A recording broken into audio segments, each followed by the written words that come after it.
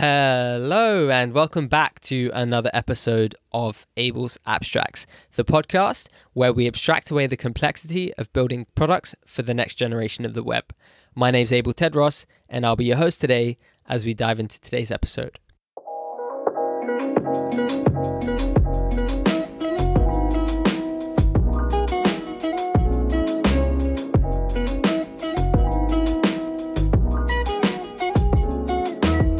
Today, I am very excited to invite a guest.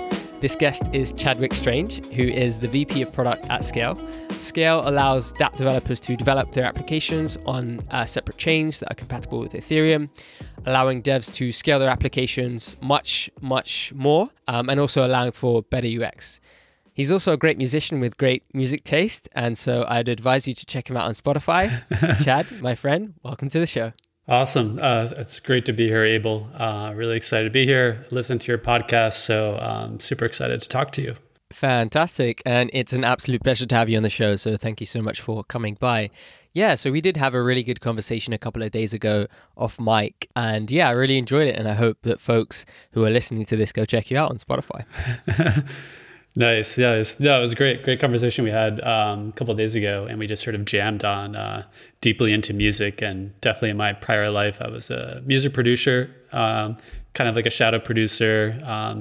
My older stuff is on Spotify and different places, but yeah, music is a passion for me. Haven't done it in quite a while, but it's still something that I'm actively trying to participate in when I do have the time. That's awesome. So you heard it here first, ladies and gentlemen. If you want to go check out some awesome music and get some good Friday night vibes, I definitely recommend checking out Chadwick Strange on Spotify. Cool. So let's jump straight into it. So I guess there's multiple different things that I'd like to kind of talk to you about. The first kind of place to start naturally is to maybe talk a bit about what it's like to build a decentralized application today. You know, some of the main issues that are involved for dApp developers. And maybe I'll kick us off here in saying, you know, contrary to popular belief, building a decentralized application is actually not that different from building a normal application. And in fact, like 90% of what you do to build a normal app, you'd also do to build a dApp as well. But also, obviously, the main differences are, among other things, the transaction costs, so the actual gas fees that you pay, and the transaction commit time, so how long the transactions take to get committed onto the Ethereum mainnet. And both of these two things increase the friction and latency of dApps. And so that's why people say the UX of dApps suck, unfortunately. and if you kind of look at these issues, you realize that they point back to the way that Ethereum is designed. So Ethereum is obviously maximizing for security and decentralization, talking a bit about the blockchain trilemma, where you have security, decentralization, and scalability. And, it's quite hard to optimize for all three of them. And often you have to choose between two of them. And so maybe we could talk a bit about, what it's like to build decentralized applications and how Scale is potentially helping to alleviate some of those pains. Sure. Yeah, I'd love to go into that. It's a really good question. I think first and foremost, Solidity development or building decentralized applications, it's not easy. Just like you said, there's a lot of new dimensions that Ethereum basically provides for dApp developers. And you mentioned a lot of them, the sort of dimension of decentralization, allowing for greater security, like if you're sending financial transactions. And there's other dimensions like finalization, throughput, usability, manipulation resistance that dApp developers do have to consider whether their application needs to respond in any of these areas in a certain way. There's certain applications that don't require a lot of throughput, but they need absolute concrete security. And there's other decentralized applications that just need absolute throughput finalization and might not be totally concerned about security. So there's a lot of dimensions there. And given that most dApp developers are using Solidity, it's complicated. Solidity is a very limiting language, but I think people have, given those limitations, have found very interesting creative ways to get around those limitations. And part of it is not just Solidity, but it's also EVM. EVM is also limited. Just like you said, there's a dimension of gas, which limits the ability to run complex applications on Ethereum, has also constrained a lot of developers in this space. But again, I think developers are very creative and found really interesting ways around gas constraints or complex operation constraints. And To go into security, it's very difficult to think about, like, given Web 3.0 or adapt technologies, how do you manage keys? How do you manage deployment and upgrades? How do you ensure that your contract operates as intended? I think we're beginning to see the development of standards and procedures, but compared to Web 2.0, like, we're in the very early stages of standardization and procedure development that will help developers build faster and build within good frameworks. We're starting to see those now, but it's still very early parts of the ecosystem. The other thing is, when you're developing a decentralized application, arguably that code is not necessarily open source, but is available on the blockchain for inspection. And that's good in one dimension because it allows for greater transparency. If you want to understand what the code is doing before you even interact with, say, like a DeFi app, you can dig in and understand the inner workings of that DeFi app. But it's also a con because it can open up a door, given that everything is open, to different exploits if people want to abuse or take advantage of the code in that way. So public access of code, given the decentralization and providing this on a public blockchain, is also added to the complexity of how do you build decentralized applications. And then on top of that, if that wasn't enough, a lot of the tooling provided to deploy applications, to audit, to debug, to do formal verification, we're seeing a lot of tools being developed. A lot of great projects are being developed, but they're still quite early in development. They're still arguably clunky or difficult to use, but that's rapidly changing. But that's also a constraint for how easy it is to build in this space. And I think on a high level, I think this space, the innovation pace in this space is like magnitudes faster in clock speed than Web 2.0 development. There was a saying, like, if you take 2 weeks vacation in this space and you come back, basically everything will have changed. You'd have new tooling, you'd have new bugs or exploits, you'd have like totally new scaling technologies here and there, or a totally new like DeFi ecosystem that's been born. So I think there's a lot of like difficulty in paying attention as to like what technologies are evolving, but at the same time, it's really beneficial knowing that so many people are passionate in this space and are building very rapidly. But that's also a constraint on like, how do you build the applications? What libraries, what tools do you use? What technology you use? Things move very fast. And so this is, I think Web 3.0 developers, they have a lot of challenges, but it's really exciting to see what people are building given these constraints and these challenges. But first and foremost, I think when you're building a decentralized application, one of the things that you're thinking about is, well, how does this scale? How do I use my technology? How do I use these constraints and gas, constraints and usability in order to get my application into users or into an ecosystem where people can use it easily and they don't have to fidget around with block confirmation times.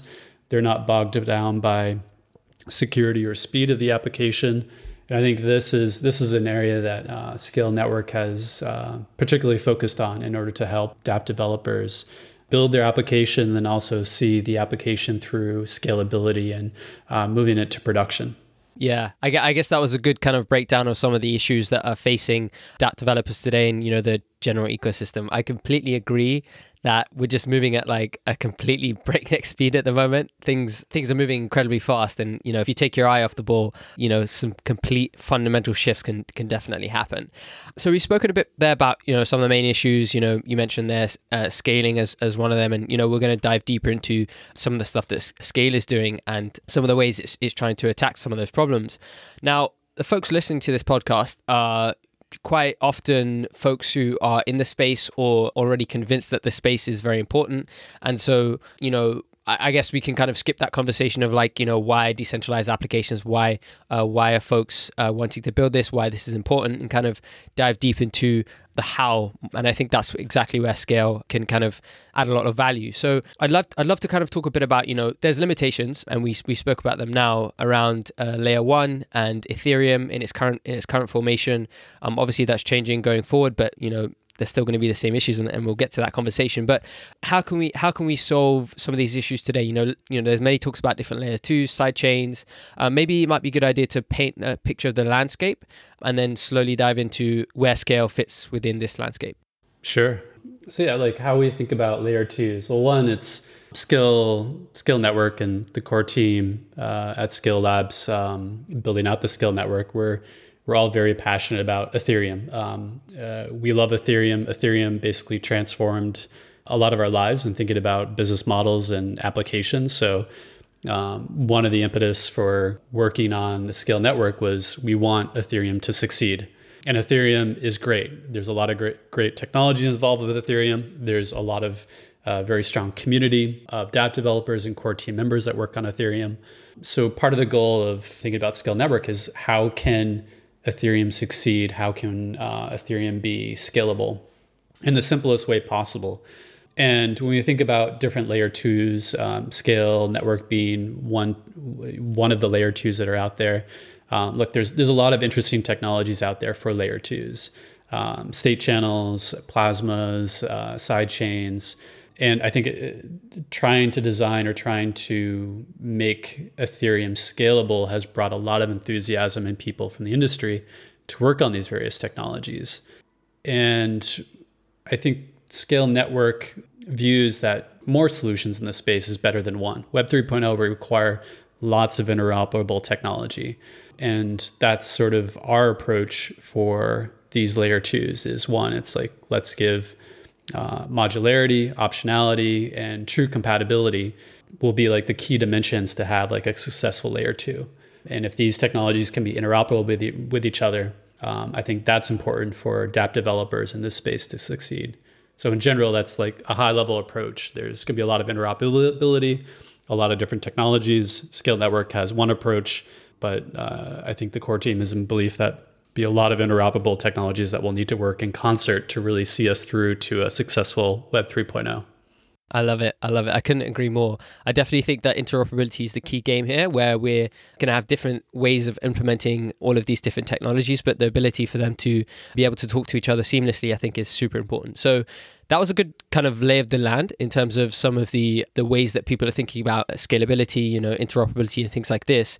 Scale is obviously offering sidechains, elastic sidechains. So maybe we could start off with the one sentence, the killer kind of elevator pitch, with the one sentence, and then maybe dive a bit deeper into, how Scale fits into this larger landscape and what's unique about Scale in particular.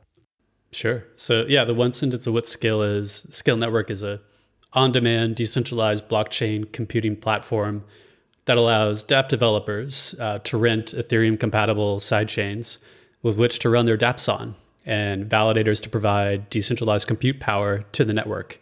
And all of this is fully Ethereum-compatible. So all the contracts you're currently writing for Ethereum will work one-to-one on Scale.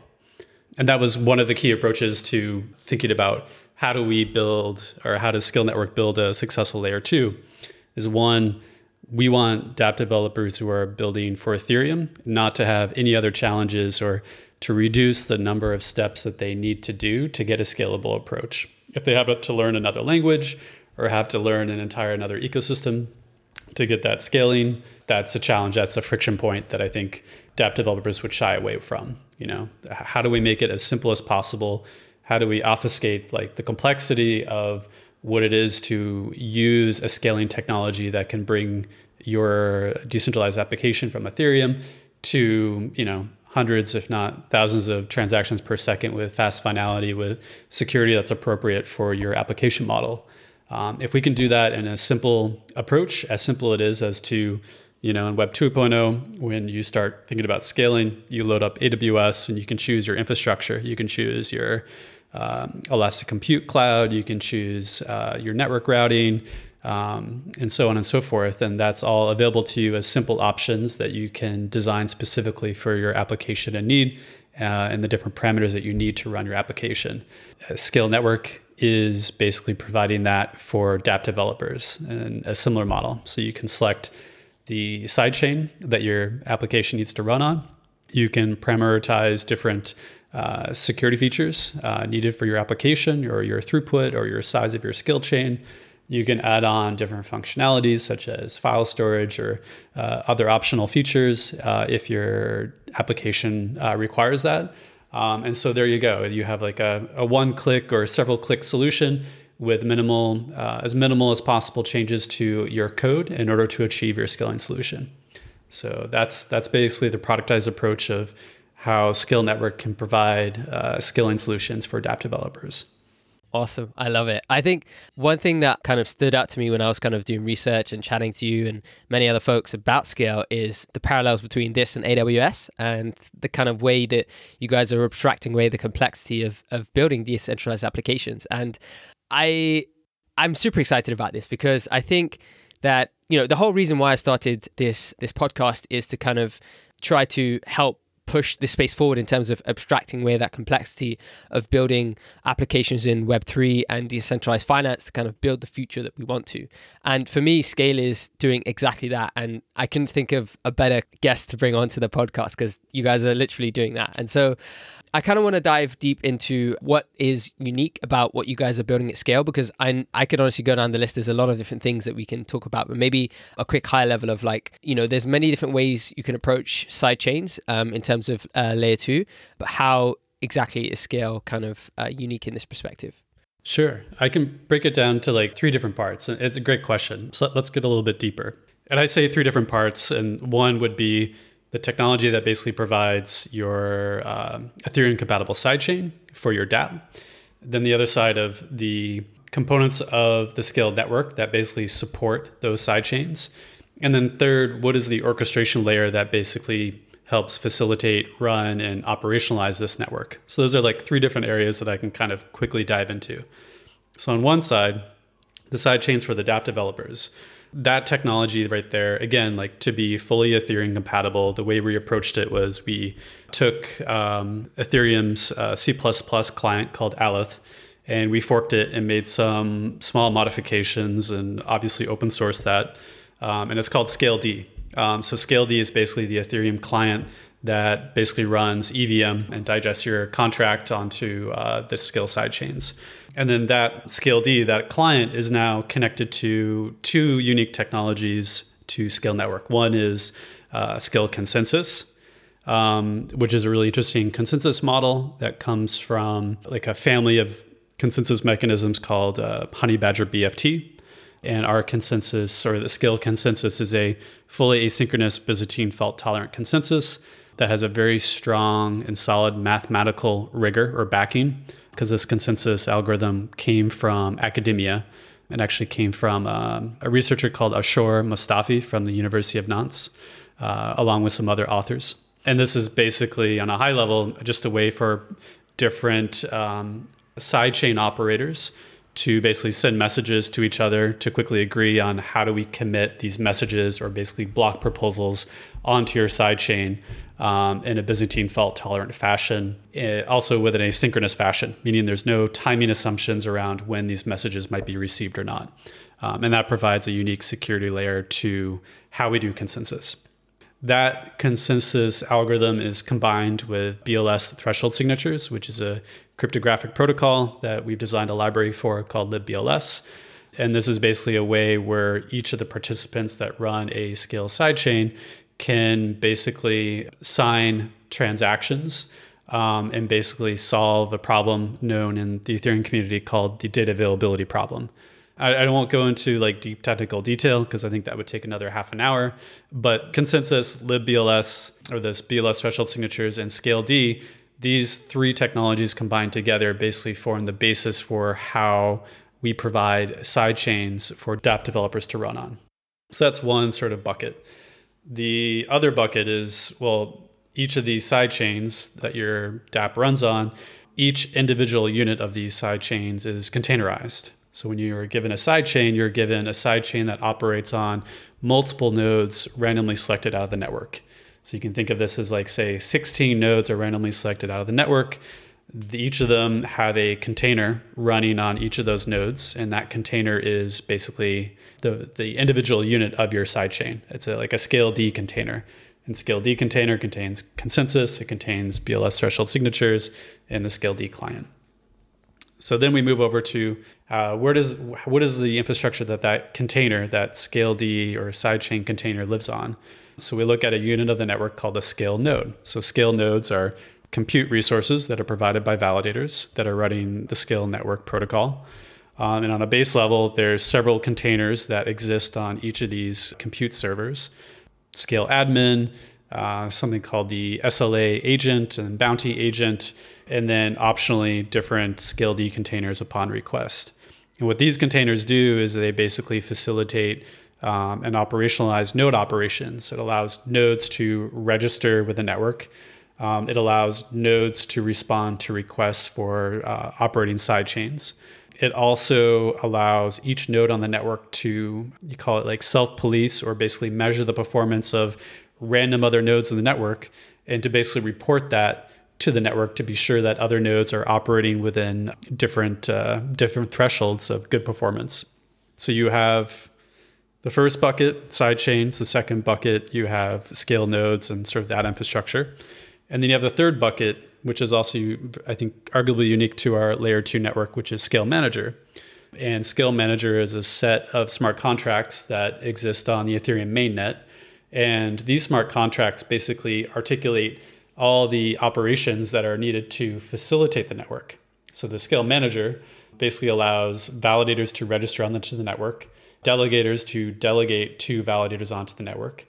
Scale Manager is also the interface where dApp developers will request scale chains.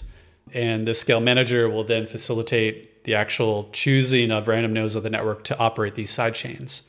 And then Scale Manager is also the facility that nodes can report performance measures of other nodes in the network. So it kind of keeps this like global performance state of the network. And that allows certain validators to earn bounties for maintaining good performance above thresholds on the network.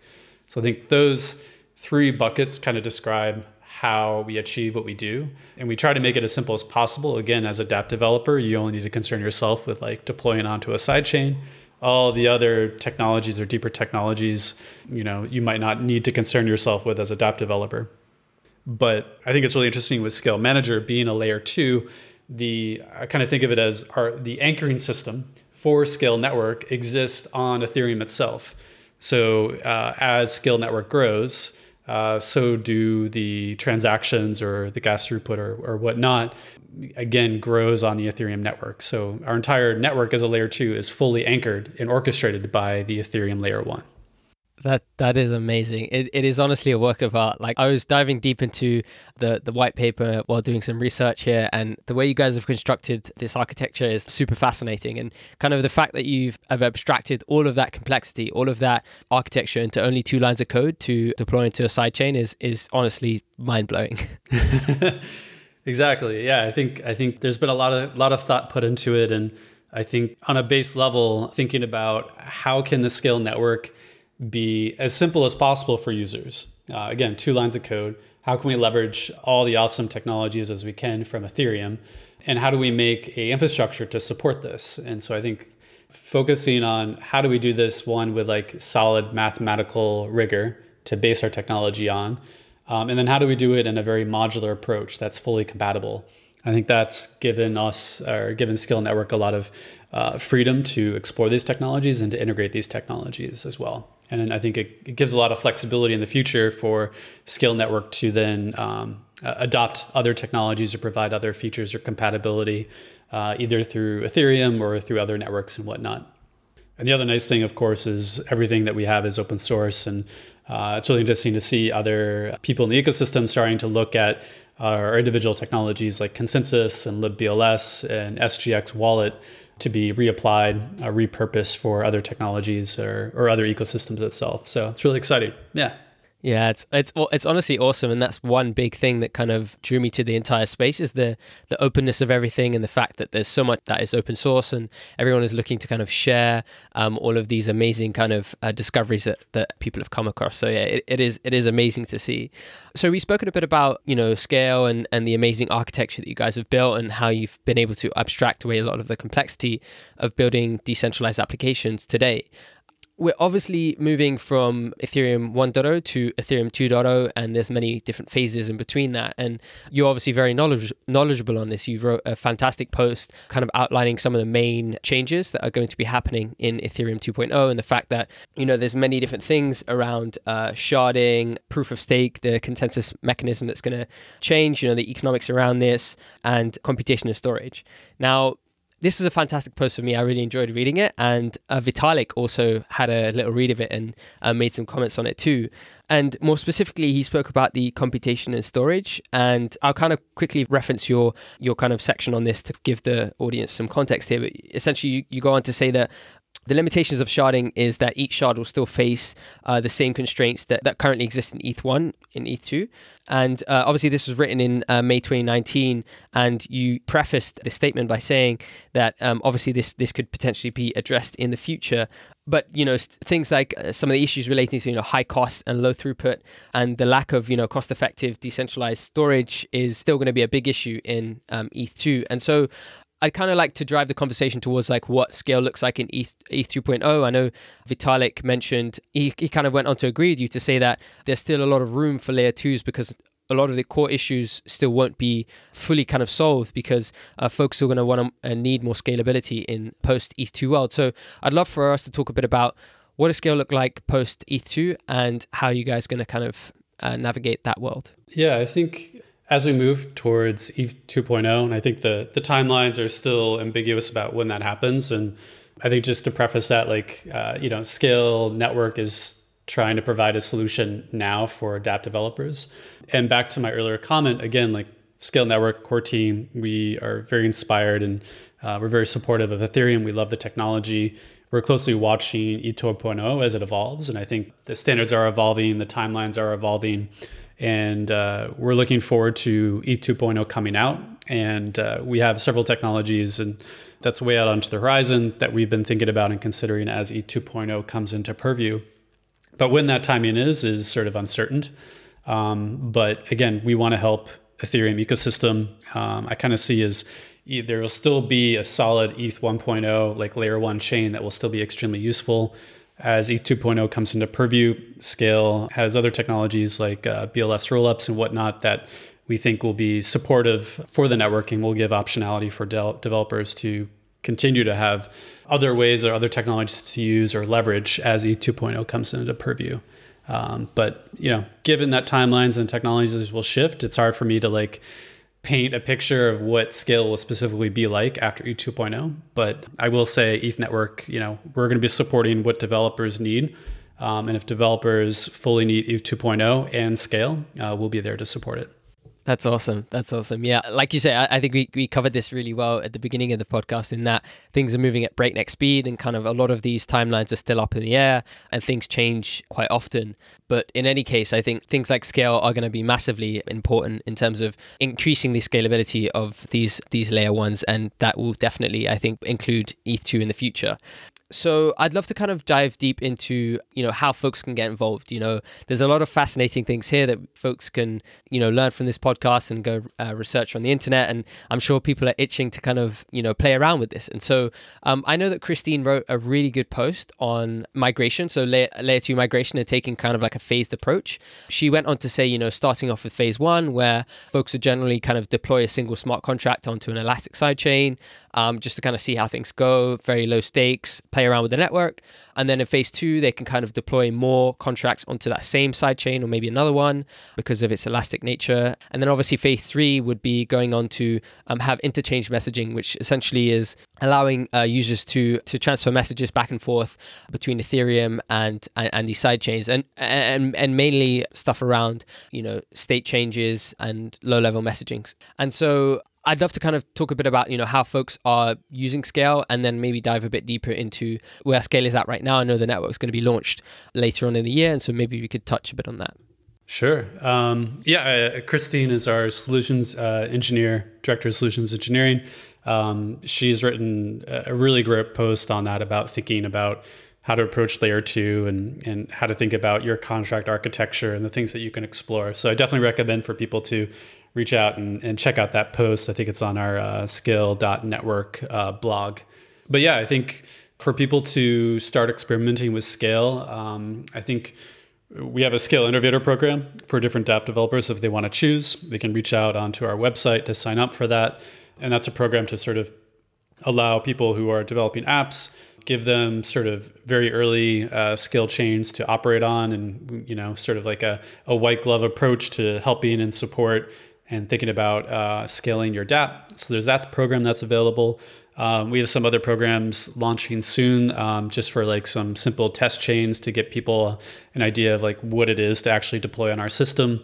Arguably, it's pretty simple. I think in a lot of previous hackathons that we supported a number of ETH Global events. I think most recently ETH Denver. One thing I always get is like people are like, wow, it feels like deploying to a main network, but I thought something was broken because it just happened so fast. And I think for them, it's just interesting. It's like, it's obviously not deploying to Ganache, like actually deploying to a decentralized set of nodes that are operating throughout the world and running Scale sidechain. So it's really interesting to see people just thinking like, I thought something broke, but it just happened so fast. And I think I've seen a lot of people build really incredible ideas with our technology. One technology that stands out is at ETH Boston last year, I gave a talk as like a teaser talk on a product that we've been developing called Scale ML. And it's really fascinating because I think it leverages a lot of parts of the Scale network that's sort of just beyond throughput and finalization. It kind of focuses on, hey, now that we've sort of pulled the bar back around what constraints people have for designing apps, let's actually try to push the envelope for what sort of complexity can you involve with a Solidity contract. So what Scale ML is basically allowing people to combine a machine learning model with a Solidity contract, such that you can basically forward propagate around a trained learning model and have the outputs of that basically control features of a smart contract. And this talk was just to engender some ideas, get people interested in it. And a team at ETH Boston actually decided to dig in. And again, we didn't have barely any documentation around this. And, of course, at any hackathon, they were working all hours of the night up to basically, maybe 2 minutes before the final judgment time. And they submitted their app called a non-hero. And they basically leveraged Scale ML to say, hey, we want to do an idea around proof of protest, where if there's a protest happening at a certain location, we want to allow people to take pictures of the location to be able to upload it using Scale's file storage to basically store those photos, and to basically say like, hey, I'm here, there's a protest that's happening. And they used Scale ML to say, well, we're going to train a model to basically identify, again, it was a hackathon, so it was simplified. We're going to allow it to identify whether you're outside, whether you're near like an office park, or whether you're in a forest or something like that, as a proxy to say, look, we can identify whether the photo was taken at a relevant location that matches sort of the precise location where they say the protest is happening, as a way to filter and sort of prove that, yes, this person was there on location and this picture is relevant according to the location that we're at, to prove that the protest was in fact like a legitimate protest, and this photo represents data to prove that protest existed. So I think that was a really fascinating app that people developed at a hackathon.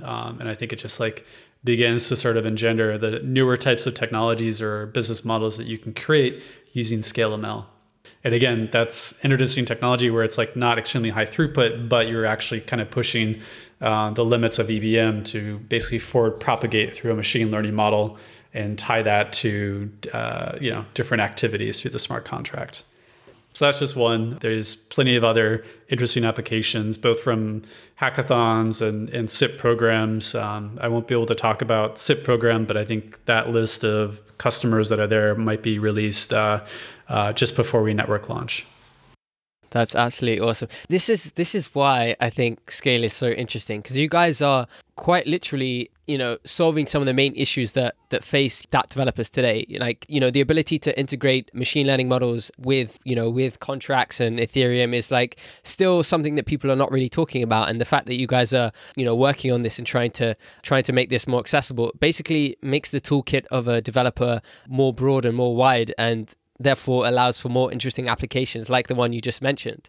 And so, yeah, I think what you guys are doing is like super interesting. And I know that I've spoken to a few people on your team and kind of spoken to a few folks that are playing around with Scale, and not really a betting man, but if I was, I would say Scale has a very bright future. I think there's a lot of very fascinating things that are going to be built on it, and I'm really, really excited for the future of Scale. Nice, nice. Thank you. And so is the core team. And I invite everyone to check out our GitHub. All our stuff is open source.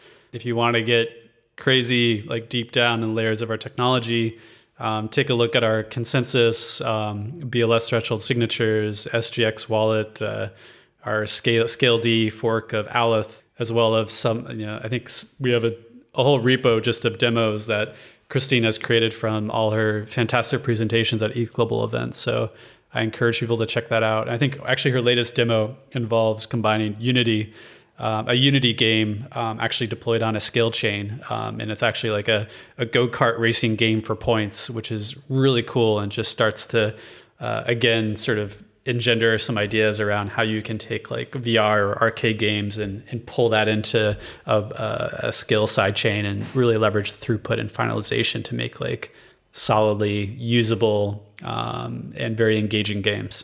That's awesome. That's awesome. And as always, everything we mentioned here will be linked up in the description. So you can definitely have a look and go crazy and check out all the amazing stuff that we're talking about. So just to kind of wrap up and kind of bring this conversation to a close, you're obviously a product guy, and this is a product podcast, and we can't finish the podcast without talking about, other kind of product related things. And so a lot of folks listening to this are on product teams in crypto or in product teams outside of crypto and are kind of edging towards making the jump into crypto. And you obviously have a very unique position in that you're the VP of product at Scale, and Scale is helping other product teams build amazing applications. So you get to see a lot of interesting things. So in your opinion, what's one thing that you've learned while building Scale that you think would be helpful as advice to other product teams in the space? And just to give you kind of a way of answering this, I asked this to another founder, and they beautifully outlined this, and they said they split their advice into for product teams that are beginning, just getting into the space, and then for product teams who are already experienced and are kind of building stuff. So you can use that framework, you can mix it up. Feel free to have a stab at that. That's a great question. Product in this space is very difficult. Yeah. I wouldn't say difficult, it's more challenging. The technology is not easy. It involves distributed computing, Solidity, these notions of decentralization and security. So any sort of product team is going to be forced to be involved deeply with distributed computing, cryptography, being able to put their finger or pulse on the space. Like I mentioned earlier, the innovation velocity in this space is so fast. So how do you capture that customer knowledge when it's going to be actively changing? How do you capture that customer knowledge of when the ecosystem is actively changing and needs are rapidly evolving? It's hard, but I think it's really key. I mean, fundamentals, just focusing on customers. And I think that's been a trend that's been evolving quite rapidly in this space. Before, I think there was like very few product teams. In fact, there's probably like no product managers in this space, with the exception of some large stalwart companies like Coinbase and whatnot. But I think that's evolved, where people are like, well, we need to really, like, these are really interesting technologies. People have built a lot of fascinating products, but I think now there needs to be a shift to think about product market fit and how can Web 3.0 be relevant, not just for people in this ecosystem, but be relevant for everyone in the world that's currently using Web 2.0, and how do we bridge that gap? And I think the technology has been very complicated, and that's challenged UX. How do we take things like BLS threshold signatures and allow people to use it, give them a sprinkling of like what it is, but basically obfuscate the complexity of that technology? So I'd say heading product in this space is very demanding, but it's a lot of fun because you get to interact with a lot of different technologies, a lot of different projects, a very strong, extremely passionate ecosystem of people who are passionate about what Web 3.0 will bring, and a fascinating gamut of engineers who have also passion in the space and very interesting skill sets. So yeah, that would be my roundabout answer of what it's like to get into product and into this space. And I think just also, question the status quo of like what product is. I think we're working in Web 3.0, I think demands like a little bit of thinking outside the box. In my previous life, I didn't start in technology, but I started in a completely different ecosystem or industry in pharmaceuticals and biotech. running product. I basically run product my entire life, but in two different industries. And in pharmaceuticals, biotech, you have a very slow clock speed, but building product there is extremely difficult. One, it's a lot of reverse engineering. Two, you're building products that you have no blueprint or no deterministic way of determining what that product is going to do to a human once it gets in the body. So that sort of coming into software, it's sort of focused a lot of like, how do we do strong experimentation? Like if I have no deterministic knowledge of like how this product is going to evolve in this ecosystem or work with these different technologies, what are the experiments or what are the data that I can capture, or what are some sort of reverse engineering techniques that I can do to at least learn a little bit more about how this product might operate or what might the needs be. But ultimately, again, it focuses on the customer and what customers need, and building the right products and focusing on the right things. Wonderful. I couldn't agree more. I think, and it's interesting there that you mentioned your background in medicine and the parallels between building in software and the ability to experiment rapidly, and the differences between, quite honestly, not knowing how the products that you create are going to react in the human body. It's a very different environment, and so I can imagine there's kind of a lot of interesting challenges around both of those things there. But that was really good. That was really good advice. I definitely agree with a lot of it there. Keep your finger on the pulse. Make sure that you question the status quo. I think that's super important.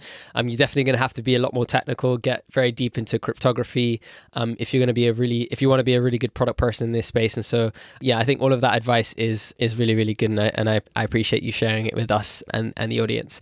So I guess final question, just to wrap things up. I always love to ask this one. It's very interesting to get folks' thoughts on this because it gives kind of an insight into their personality and their way of thinking, and some interesting things that maybe perhaps within crypto, outside of crypto, are, I guess, unique to them. So what's one book, podcast, article that you've come across recently that has kind of blown you away or changed your assumptions in a profound way? Crypto, non-crypto, anything goes. What do you think? Wow. Let me think. Yeah, that's a tough one. I'm trying to think because, let's see, crypto podcast. I think, okay, one thing that comes to mind is this podcast called New Models. And I can't remember how I came across New Models. It might have been through some other podcast or some other guest. But they have a really interesting site. If you go to newmodels.io, if you go there, and I think they have like, it looks like a website from maybe 15 years ago. There's all these sort of animations and very simple HTML, TD, TR tables and whatnot. But they have a really fascinating aggregation of different talks and different topics. And for me, that's like, I love just being exposed to different ideas, like disparate ideas very quickly without having to search too much. I've really enjoyed the content on newmodels.io. They also have a podcast that goes along with it that I listen to, and I just really fascinating topics. And just a tangent off of that, there's been another talk from there. I might actually have to look this up because I can't. I think his name is Benjamin Batten, but he's a researcher from, I think, University of Southern California. I might be botching that. But he's written several books and is actually currently doing a research, or not a research, a sort of a lecture series at this institute in Moscow called the Strykel Institute. I might be botching that name as well. I am a chronic mispronouncer. But he's written a lot of these theories about like different models of perceiving the world. And you caught me off guard because I can't remember the name of his book that came out. But it was a book that basically is rethinking how the world is evolving in terms of a technologically centric lens. And what I mean by that is just like, yeah, just thinking about how it might not be humans evolving these things, but it's rather the world or the technological development that actually instigates humans for discovering things. So it's like an evolution of technology's perspective, and then how humans are basically responding to the technological development. I believe his name is Benjamin Bratton, and he is a fantastic lecturer. He's got these really long lectures online on YouTube, and I find them extremely fascinating. So that's one thing that's inspired me recently, and I think I came across him through the New Models website. So check it out. That is fantastic. I'm looking at the New Models website, and you weren't kidding. It literally looks like a website built in the 2000s. Yeah. When I was first designing websites, like way back in high school, those are basically the websites I was designing. But yeah. Yeah, this is cool. And I'm looking at, it's such a variety of different topics here. This looks super interesting. Yeah, it's just like, the reason I love it is like you get exposed to a whole gamut of different ideas extremely quickly. And I just sort of shift through there, and I just find some really fascinating ideas. There's one opinion article on TikTok that I found I just loved the fervor that it came about, and it had a really interesting perspective of like TikTok and how TikTok is this sort of like interesting frame of where has our society evolved to basically develop all the fervor that TikTok has created, and whether that's good or bad, I think it leaves it up to the reader to decide on that. But yeah, I've just been fascinated with New Models. I just love the content that's out there. There you go. That is something that I'm going to have a look up. Thank you so much for the recommendation. Everything will be, again, linked up. We'll kind of do an aggregation of all the links that we spoke about and have it in the source notes. My friend, thank you so much for joining us. This was an absolute blast. I learned a lot. I hope the audience learned a lot. And I hope that, we continue to kind of see this progression towards abstracting away complexity of building dApps in the future. And yeah, thank you so much for joining us. Pleasure being here. Thank you for the invite. It was great talking with you again, and really enjoyed the last hour of this chat. So thank you. You're very welcome. It was a pleasure to have you on board, my friend. And a big thank you to all the listeners who made it through to the end. I hope you guys enjoyed this as much as we enjoyed making it for you. Without further ado, see you in the next episode.